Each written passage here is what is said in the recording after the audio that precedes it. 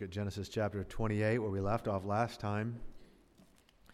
And I really pondered this the last couple of weeks, actually, because this is such familiar territory. And I thought, well, I can skip it and go on to chapter 29 and not revisit this familiar territory, but you just can't, in this case, I just couldn't do it. There's too much here, too much as part of precept upon precept, line upon line from this study. And so I hope you'll open your hearts to the Word of God. Genesis 28, let's read verse 10. It says, "And Jacob went out from Beersheba and went toward Haran. And he lighted upon a certain place. And he tarried there all night, because the sun was set, and he took of the stones of that place and put them for his pillows, and lay down in that place to sleep. And he dreamed. And behold, a ladder set up on the earth." Now the word behold, as you know, is emphatic. Behold, wow, look, notice. So it says, "And behold, a ladder." Let's pray. Father, thank you for your word tonight. And I ask, God, you will help us to cast out any and all distractions, that you will do it for us, and focus our hearts and minds on your word. These dear faithful people who've been here week after week, studying this book, these foundational truths, and I pray you'll continue to bless them for it, and bless all of us, Lord, to the hearing of your word. In Jesus' name, amen. I want you to think for just a moment about all of the things that you and I, we've all studied here together since we started on this foundational book. And just consider for a moment how connected this unfolding plan of God has been. You know, you realize that Abraham was born just 2 years after, so many years after Noah died. That means that he could have known Shem for 30, even 40 years.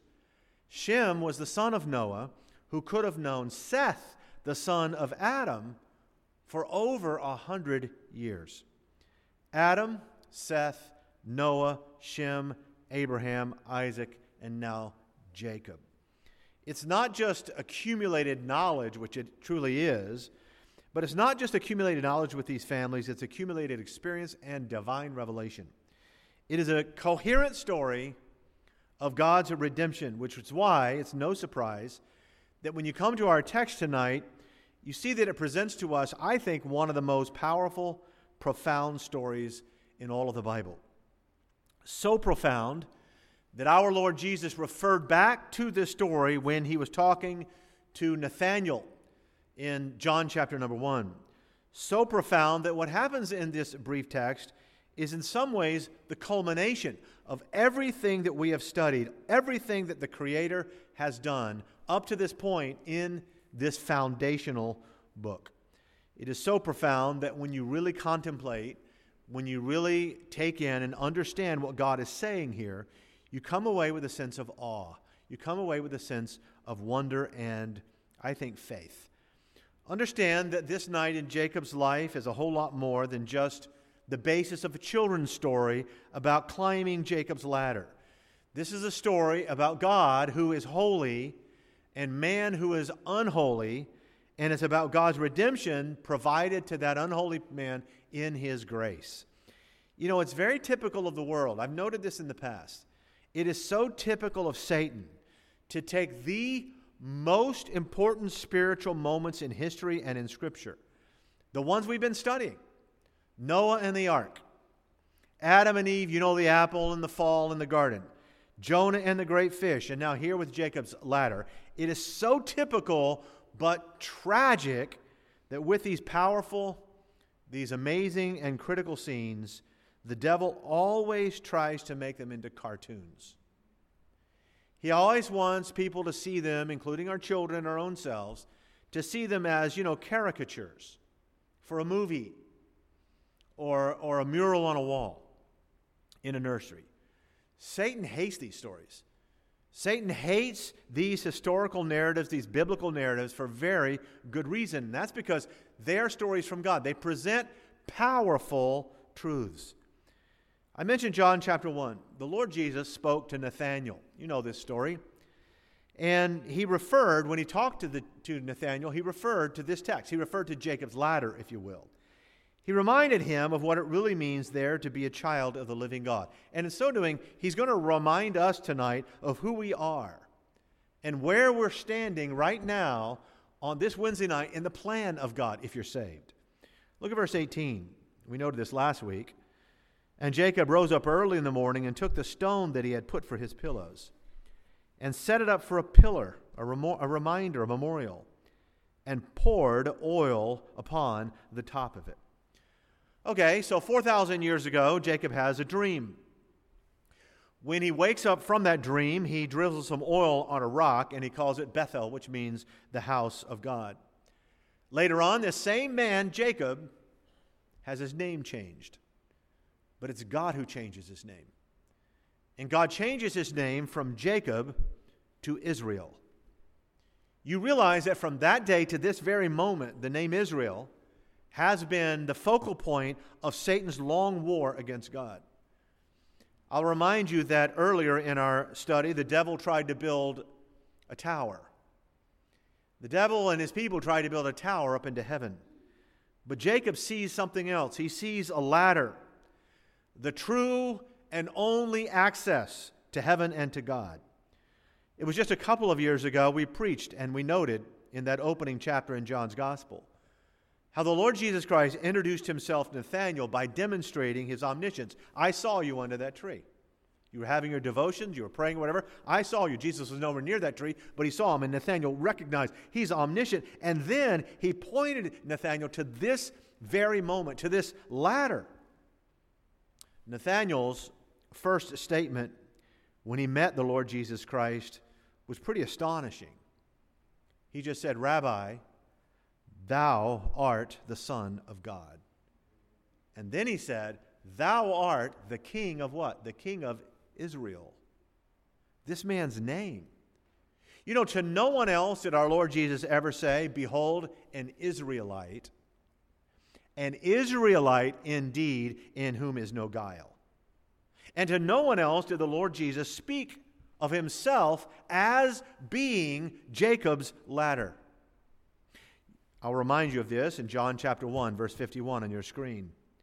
"And Jesus saith unto him, Verily, verily, I say unto you, Nathanael, hereafter ye shall see heaven open, and the angels of God ascending and descending upon the Son of Man." Now, folks, what exactly was our Lord saying in that statement? Because he is definitely revealing something to the disciples, to Nathanael, and to all of us. Look at our text again in Genesis 28. Let's go back to verse 10. "And Jacob went out from Beersheba and went toward Haran. And he lighted upon a certain place, and tarried there all night, because the sun was set. And he took of the stones of that place, and put them for his pillows, and lay down in that place to sleep." Hard Rock Hotel.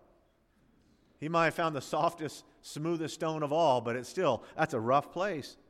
And you know, beloved, it's critical. It is critical to understand the context of Jacob's dream that's going to come to him in this certain place. Yes, it is true that he's way out in this desert wilderness, and it's a strange place, and he's running. Yes, it is true that he's not only alone, but he's extremely lonely.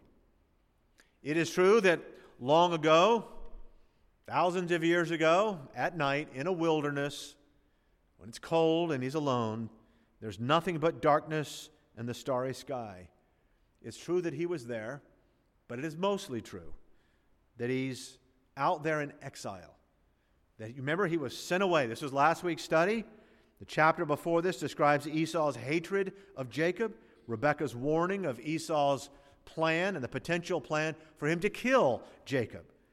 And so Isaac, Jacob's father, he calls him in. As we noted, he blesses him last week, and now he's going to send him away to Paddan Aram. And on the way, in that context, we find that Jacob is completely alone. Completely alone. He's anxious. He is extremely frustrated. He's hated. He's been threatened. He's misunderstood.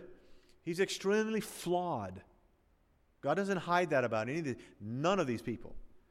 And now he's been sent away. His bag of tricks that he's so good at is empty. And he's in this lonely, barren wilderness with a broken heart. He's the deceiver. That's his name even. He's sort of reaping in the whirlwind of what he had sowed his own self. So that this is not good news. You know, life is made up of choices. You end up in places in your life oftentimes because of the foolish choices you make. And some of that's true about him. But he's about to learn something. He is about to learn a lesson about God that all of us in this room must learn and never forget, and must be reminded of, I believe, over and over again. Verse 12 says, Behold. Behold a ladder set up on earth, and the top of it reaching to heaven. Behold a ladder. What does it mean, Pastor? And why behold? Verse 15. Let's look at it, shall we? And behold, there's the word again. This has absolutely everything to do with this ladder. And behold, I am with thee, and will keep thee in all places whither thou goest. Now hear me carefully. You do understand that this wilderness was not a cathedral. It's not a church building. Look at the rest of verse 15. It says, For I will not leave thee until I have done that which I have spoken to thee of. Behold, I am with thee. You understand that this place was not some sacred soil. You understand that as far as feelings and atmosphere and circumstances are all concerned, God's being in that place, saying, I am with thee in this place, God's presence is not just Jacob's reality. It's every believer's reality. Let me ask you this. Does Jacob feel? All right, he's out in the wilderness, he's alone, he's cold. Does he feel as though he's connected to heaven? No. Not at all. How do you know that, Pastor? Well, Jacob told me. In verse 16, Jacob awaked out of his sleep and said, Surely the Lord is in this place. Here it is. And I knew it not. As we noted last week, I knew it not.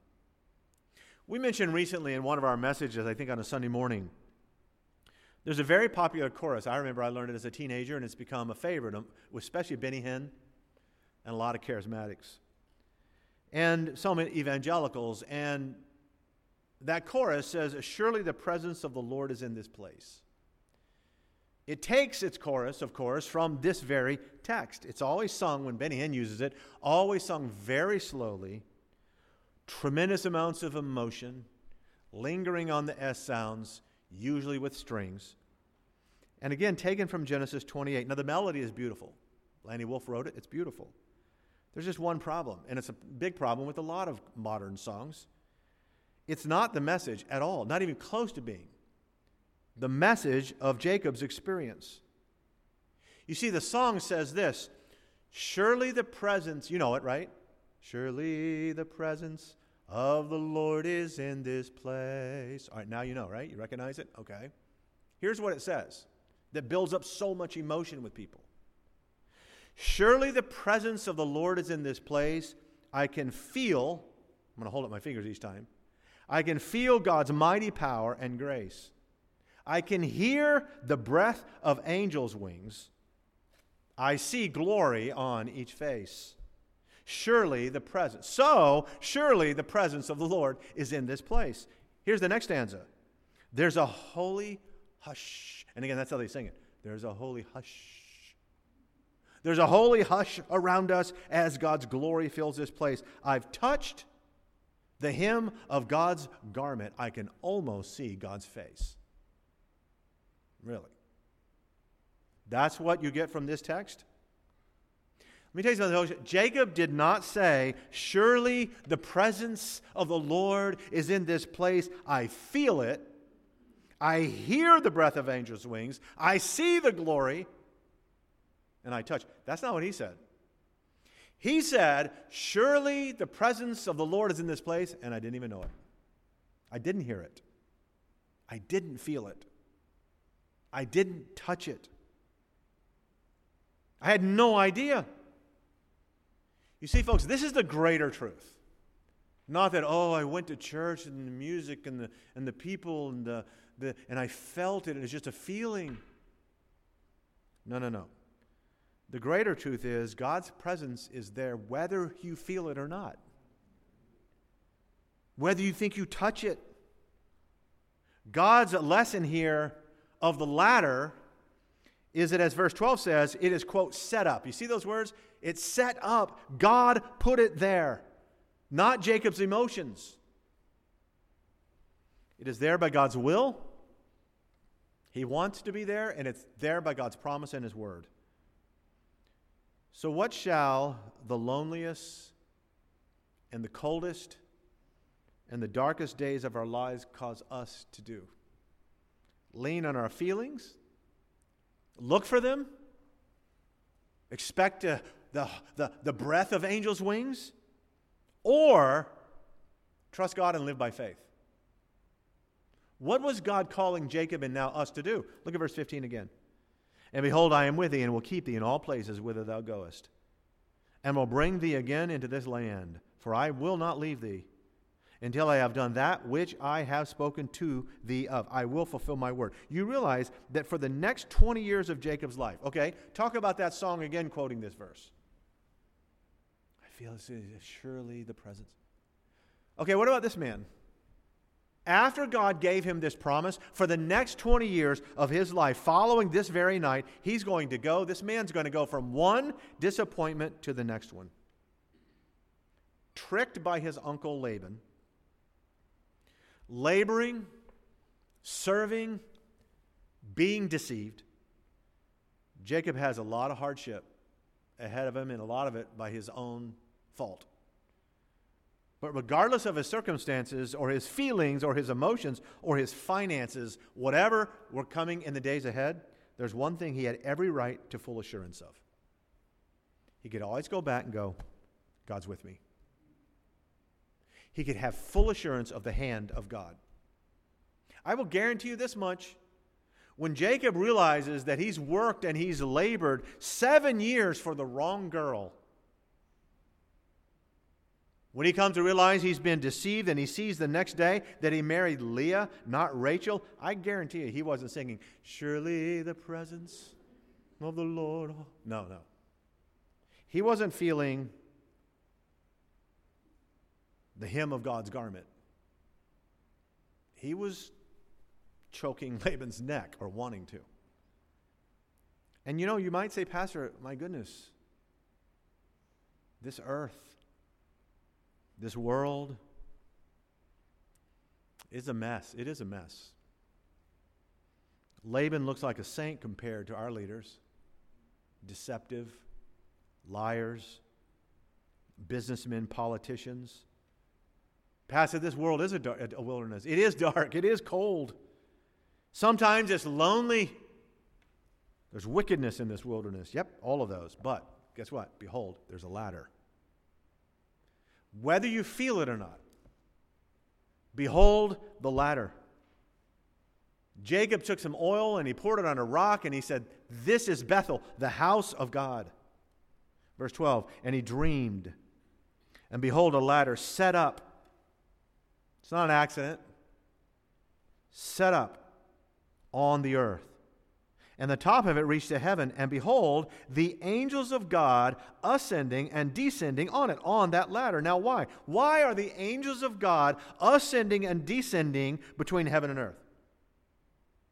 Well, the Bible tells us. The Bible tells us, for example, in Hebrews 1:14, are not the angels ministering spirits sent forth to minister for them who shall be heirs of God's salvation?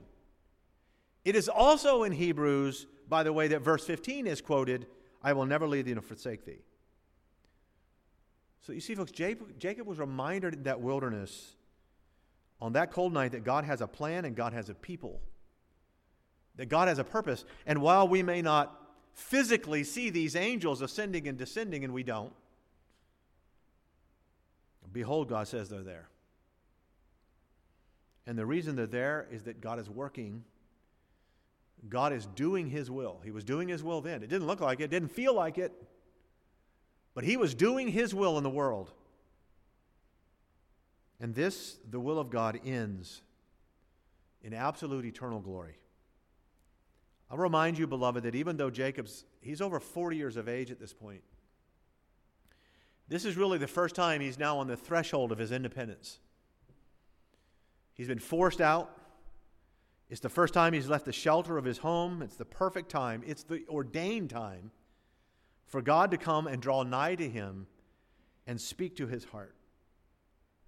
And you'll notice he speaks to his heart about personal matters because God's concerned about a cold, hard night's sleep. And he speaks to his heart about eternal matters.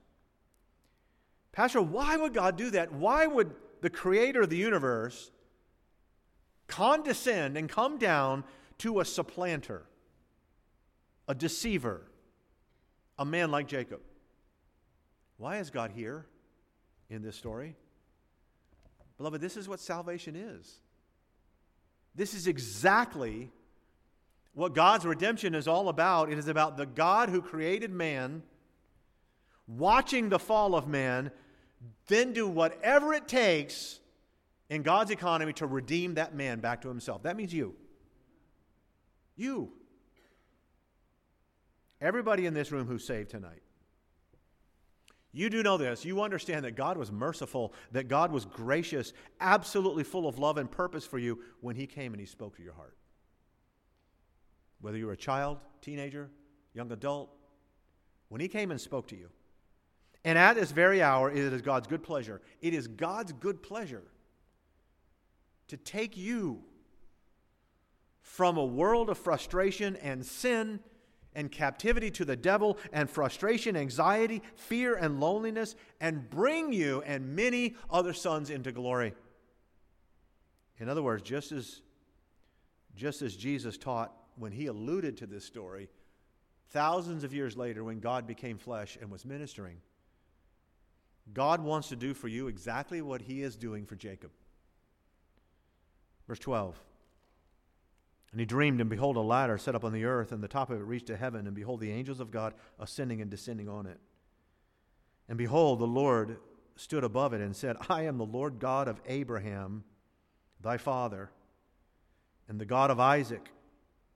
The land whereon thou liest, to thee will I give it, and to thy seed. Now wait a minute, Abraham, Isaac, Abraham's seed. And you'll notice as verse 14 says, all the families of the earth forever. This story is not just about one man. It's not even about one family. It's not even about one nation. Notice again exactly what Jesus said to Nathanael thousands of years later when referring to this.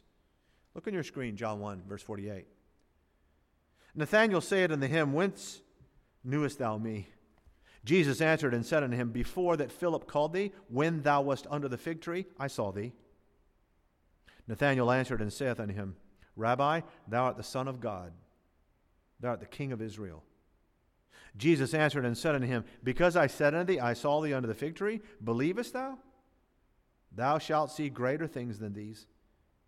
And he saith unto him, Verily, verily, I say unto you, hereafter shall ye see heaven open, and the angels of God ascending and descending upon the Son of Man. Now wait a minute. Jesus said that the angels are ascending and descending upon himself. In other words, he's the ladder. Folks, here's Jacob. He thinks he's all alone.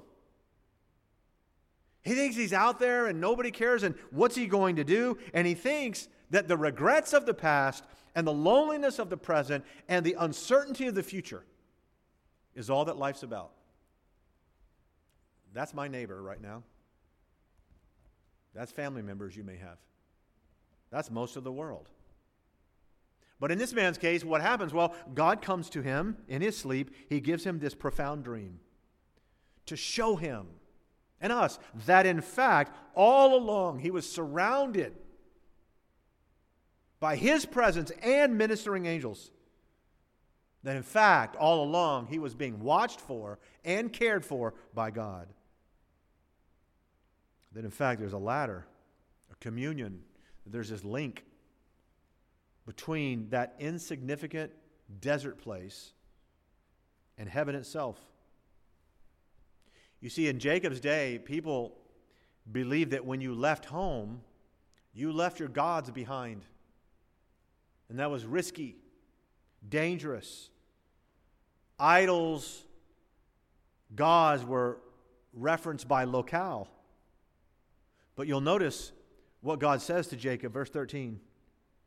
And behold, the Lord stood above it and said, I am the Lord God of Abraham thy father, and the God of Isaac, the land wherein thou liest. Right there, to thee will I give it, and to thy seed. Right there where you're sleeping, Jacob. The land where you're lying down. To thee, to thy seed, I'll give it. You see, God's not more present. He's not any more powerful in Jerusalem than he is in Jupiter, Florida. Look, we don't have to travel to Mecca or Medina or the Vatican or Mount Fuji or London or Tibet. God's no more in the center of Jerusalem than he is in some Sudanese hut or dingy factory or tiny apartment or desolate wilderness. Not when one of his children's there. The ladder is not literal, it's symbolic. And what it symbolizes is this eternal purpose of God, that whatever and wherever you are, God is there. The location of the ladder, verse 12. And he dreamed, and behold, a ladder set up on the earth. On the earth, reached up to heaven, and God, it says that Lord God looked down from the ladder, the top of the ladder. In other words, God is both in heaven, obviously, and there with Jacob at the very same time. And you know, it's very significant that Jacob isn't so much invited to climb this ladder, but to simply recognize and have faith that it's there. That's what he's encouraged to do. That old song, you know, we are climbing Jacob's ladder. No, we're not. Not unless you're an angel. We're not climbing it. Jesus is the ladder. The ladder has come down. Ministering angels are ascending and descending on that ladder, and God, by his grace, has provided this promise of salvation and sustenance. Look at verse 14. And thy seed shall be as the dust of the earth, and thou shalt spread abroad to the west, and to the east, to the north, to the south. And in thee and thy seed shall all families of the earth be blessed. Going right back to the covenant. And behold, I am with thee, and will keep thee in all places whither thou goest, and will bring thee again into this land. For I will not leave thee until I have done that which I have spoken to thee of. Wait a minute. Until I have done that which I have spoken to thee of. That sounds to me like God has an eternal purpose. It sounds to me like he which hath begun a good work in you will perform it until the day of Jesus Christ. Jacob, God said, I'm with you and I'll keep you. I will protect you.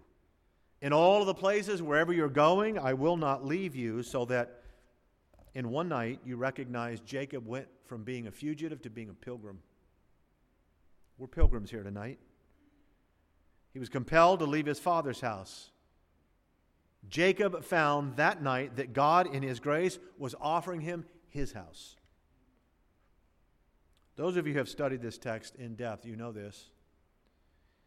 You know that this certain place, as it's called in verse 11, that Jacob calls Bethel, was located on the very same ridge as Mount Moriah. It's the same ridge we studied a few weeks ago where Abraham came and sacrificed a ram instead of his own son.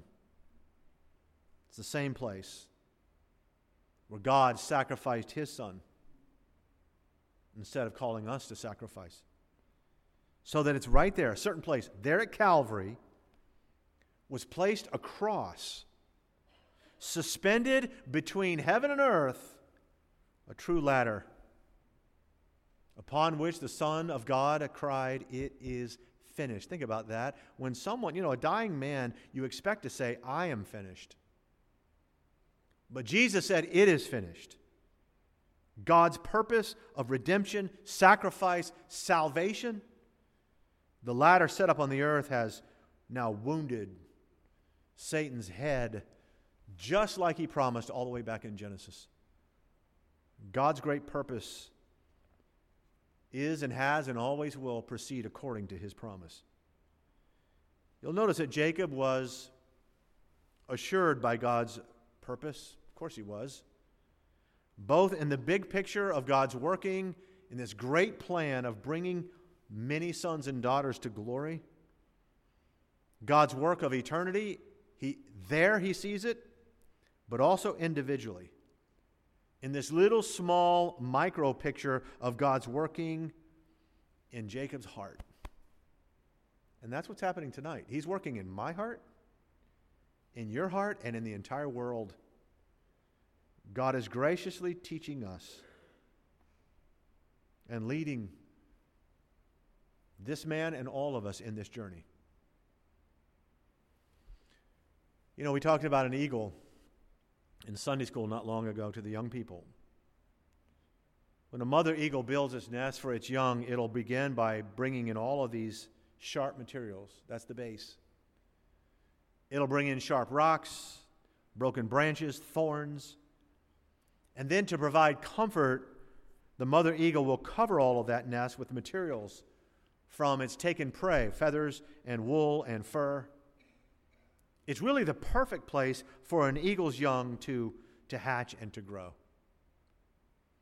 But then the adult eagle will sense that it's time for the eaglet to fly, to leave that nest. So what does it do? It comes in and it takes its powerful talons and it removes all the soft material.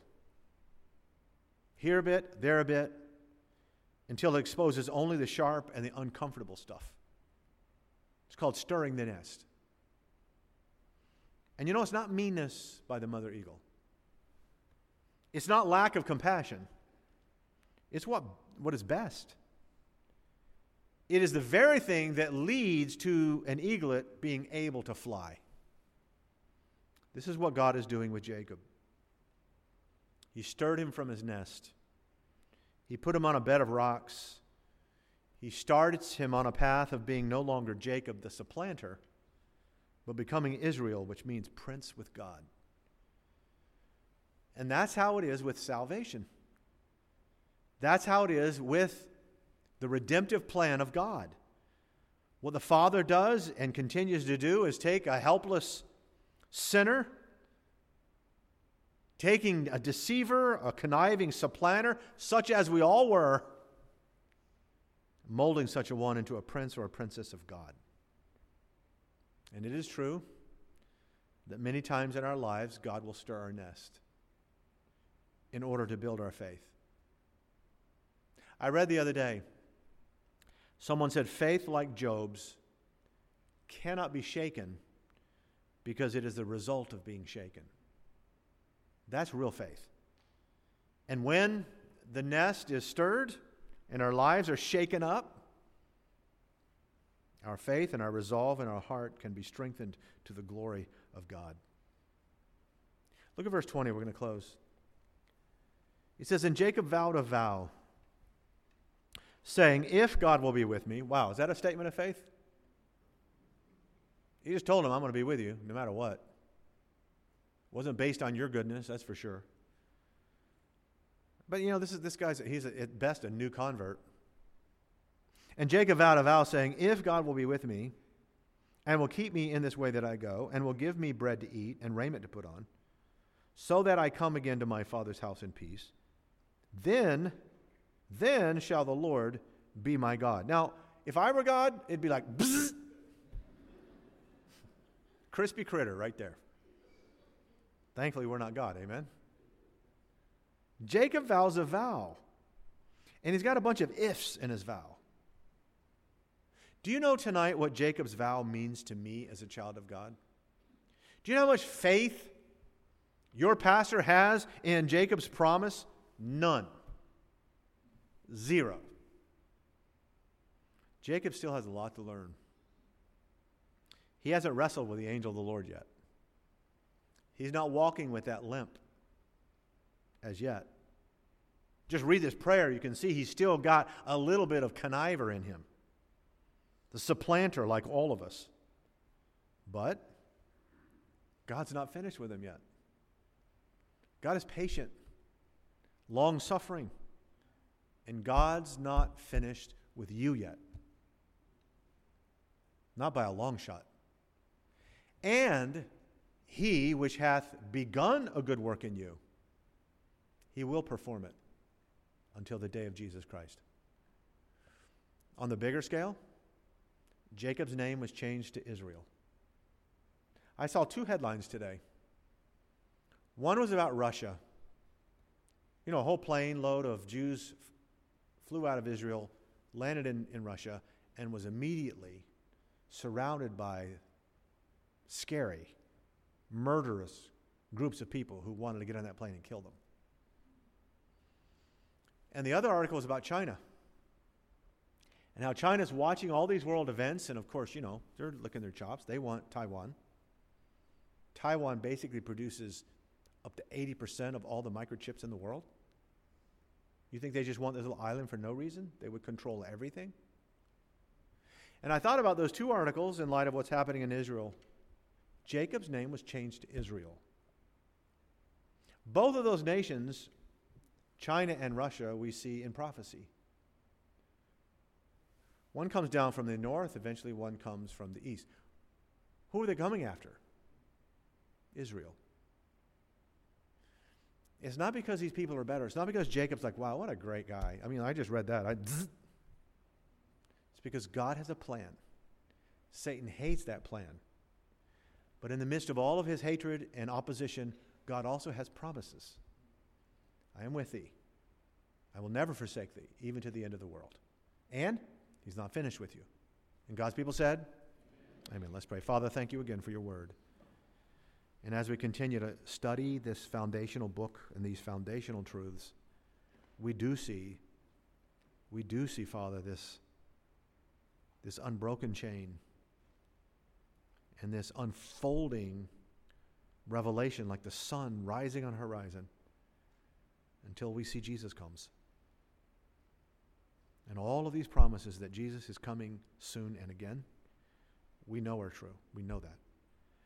Thank you for your promises. May we embrace them by faith. In Jesus' name, amen.